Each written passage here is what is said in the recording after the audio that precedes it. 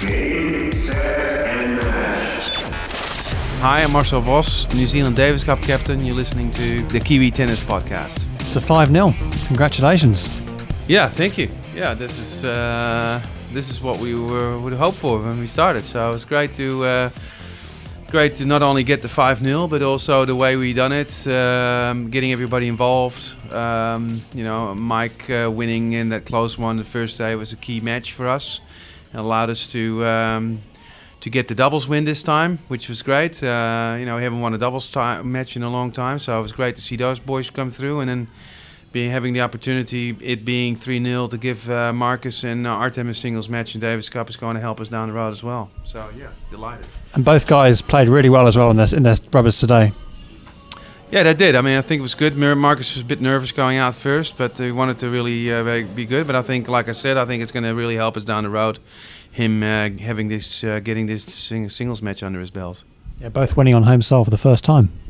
Yeah, that's right. So it's first time is always different. So it's just great for them to be out there and get the win. And like I said, when we get a bit further down the road, I think the experience that they got out today is going to help us in the future. And if someone told you on Thursday night that you were going to win this tie 5-0, what would you have said to them? Well, I would have liked it. I mean, that's what I was hoping for. I think you got to go in being really positive, and obviously we were positive, and you got to believe in your own ability, and it's just nice to see it come through. And a team performance, I think, was the best thing from this result. The fact that all the boys put in a 100% effort and worked together. Yeah, I think it's been really good the last 2 years. Being involved with these guys, putting a good team together, that really supportive of each other, and wanting to do and work hard for themselves and for the country. And I think people that were here and saw it on live streaming could see that we got a team going there. We're all pulling for each other, so it's good. And where would you like to play next year? Whereabouts in New Zealand? You're having good luck in Hawera. I guess it depends a bit who we play, but this is the second time here, and it's worked out really well for us last year, coming back from behind on the last day against Pakistan, and coming back here and having that feeling that you had a good experience here just helps you. So Hawera has been great for us. The local support has been fantastic. The people, all the volunteers getting behind this event, it's just been amazing. So it's worked well for us. So good to be here.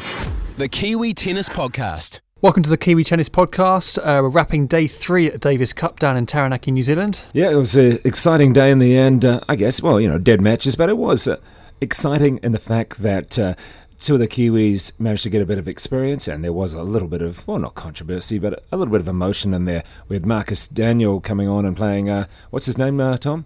It was Jison Patrombon or Patrabon, depending on how you like to go for. I think I said it about 4 or 5 different ways in the commentary. Yeah, you did the live commentary there on the live streaming, first time that had been done in New Zealand, and worked pretty well too. It looked good, and good for people to see it around the world, well, including the Philippines and Artem Sitak's parents in Moscow, even though they weren't allowed to. Sorry about that, ITF.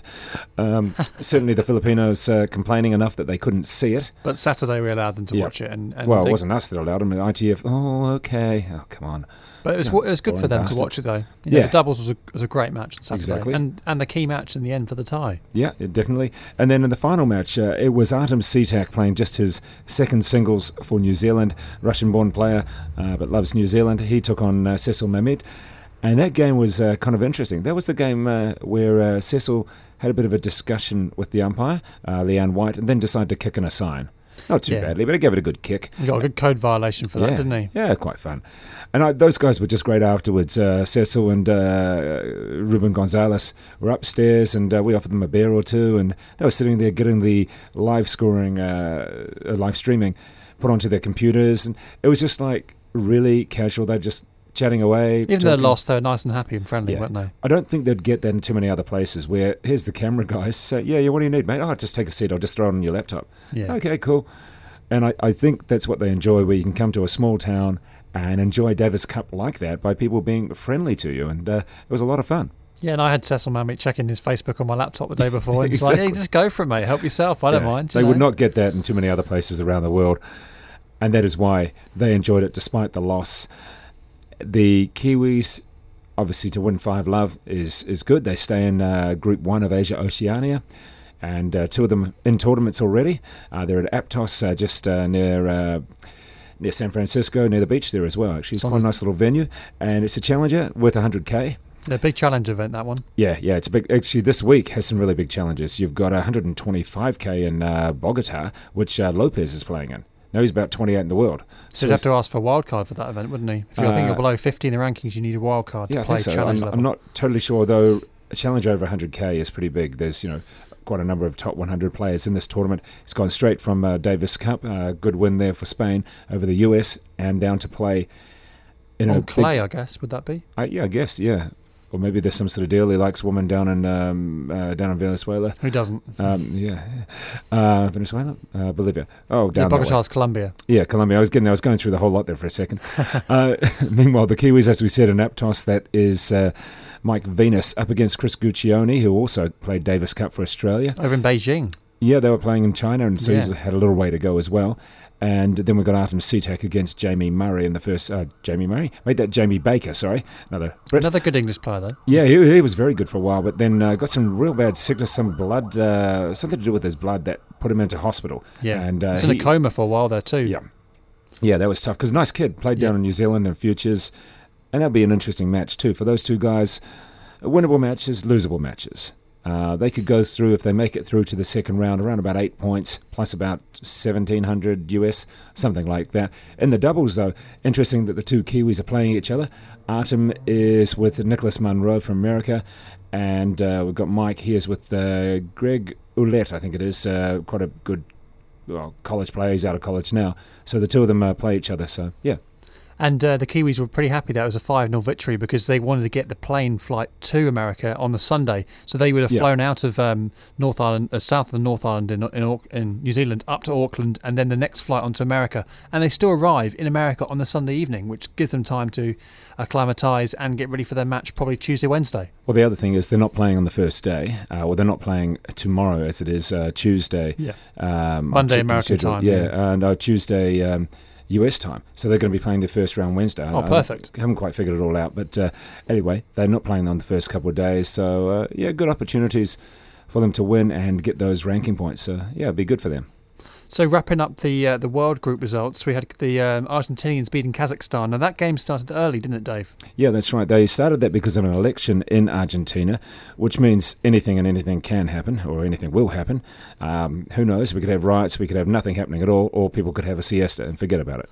Or there could be some bribery going on there. Yeah, exactly. But a strong Argentine team, as you'd expect for them to win. The Kazakhs, a good solid team now, and of course they're in the quarterfinals, so done well to make it through a round. They stay up in the World Group as well. Yeah, so that was pretty forthright and fairly easy for the Argies. What are the other results there, Tom? Well, Serbia beat Sweden 4-1 in Sweden, which wasn't a surprise because the Swedish had a very weak team. No Robin Soderling playing there.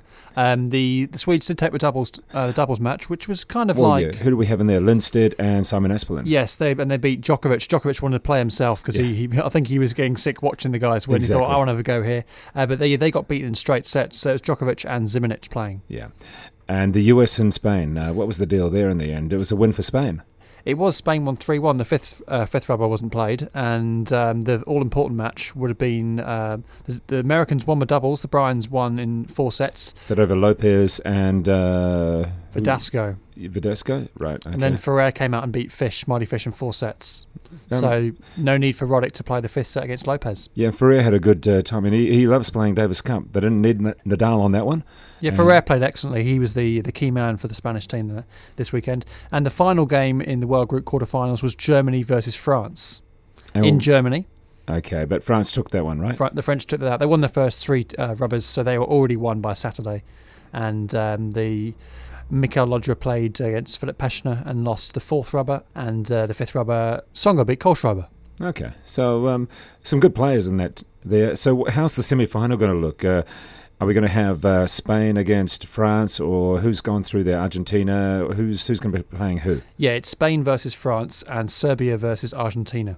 Interesting. Not sure of who gets the home tie in all of those matches, but you'd have to think if it's played in Argentina, No, we've got Serbia. Serbia, okay. So maybe they play it indoors up there as well, probably. In fact, they would. They'd have to. Would they pick clay, do you think?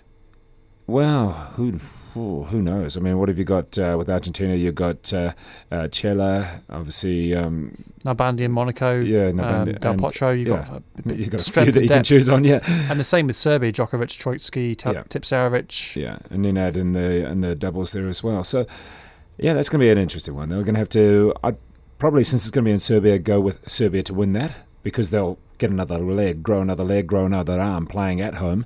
Yeah, with a huge crowd following, and of course Novak Djokovic playing as their leader. Exactly. So you'd have to go with them. And for Spain and France, where's that one being played? That's being played in Spain. Again, you'd expect that to be played on clay. Yeah. And Nadal, in theory, should be back for that one. Yeah, he'd be back. That'll be after the US Open, won't it? Yeah. Ideally, looking on paper, you'd expect Serbia to meet Spain in the final. Yeah. And just a couple of other results. We did note that some guy called Federer played for Switzerland and kept them going. They didn't go down out of Euro. No, they won. They won 5-0. So they're going to be playing against the first round losers of the World Group. So they've got an opportunity in September to make themselves back up in World Group next year. Also Australia and Japan from the Asia-Oceania group. And how did your team go, Tom? We won 5-0. 4-1 over Luxembourg. So the British team won. Andy Murray just played the one singles and the doubles. So what does that mean that happens to them? They're going to be in Euro Group 1 next year, or they've got one more match to go? They've got a playoff against Hungary. Okay, so they should win that one. Should win that one, back up to Group 1. But it depends if Andy Murray plays. That's the big question. If he plays... So New Zealand's still ahead of your team? At this moment in time, yes, but remember the Great Britain, as I like to call them, Dave. You refer to them as Britain. Not very Great Britain. They've got the chance to be promoted into Group 1, so it's still up there. Also, one other thing, nice to see Sasha Jones supporting the boys, well, for various reasons, but New Zealand number 2, Sasha Jones, at the Davis Cup, and also Marina Irakovic back in New Zealand, just getting a little bit of a rest and recuperation before going on to the States to play some of the big tournaments in the lead up to the US Open. I think she's here for about one more week, and then it's back into serious stuff, so good on her. Let's hope they all go well. She's probably spending some of that nice Wimbledon money she earned. Yeah, fair whack of it, wasn't it? About 80k or something like that? And thoroughly deserved too. Yeah, exactly. So let's hope a bit of success for the Kiwi boys this week, particularly in California. And one final thing to do, we got some memorabilia whilst we're down at the Davis Cup. We've got a signed programme from all the Kiwi teams, including Cecil Mowat from the Philippines. We've got a ITF referee's office banner. Did you steal that? I did steal that, yes. And we've also got some BNP Paribas Davis Cup Thundersticks. So if you'd like to win these, you have to answer this question. So where was the Davis Cup tie actually played? I won't say which city because it's not. Which town was the Davis Cup, New Zealand versus Philippines, actually played in? And if you want to send us your answers, you can also tweet us. It's NZ Tennis Podcast. Tweet at NZ Tennis Podcast with your answer. Or you can email us, the Kiwi Tennis Podcast @gmail.com. That's the Kiwi Tennis Podcast @gmail.com. We'll be back in a couple of weeks' time previewing the upcoming US hard court tournaments, building up to the US Open. And that's about it, Dave, I think. Yeah, that sounds good for another week or another couple of weeks. It was a good time in Hawera. Oops, did I say it? For the Davis Cup. Might have given away. Game, set, and match. The Kiwi Tennis Podcast with Dave Worsley and Tom Cross.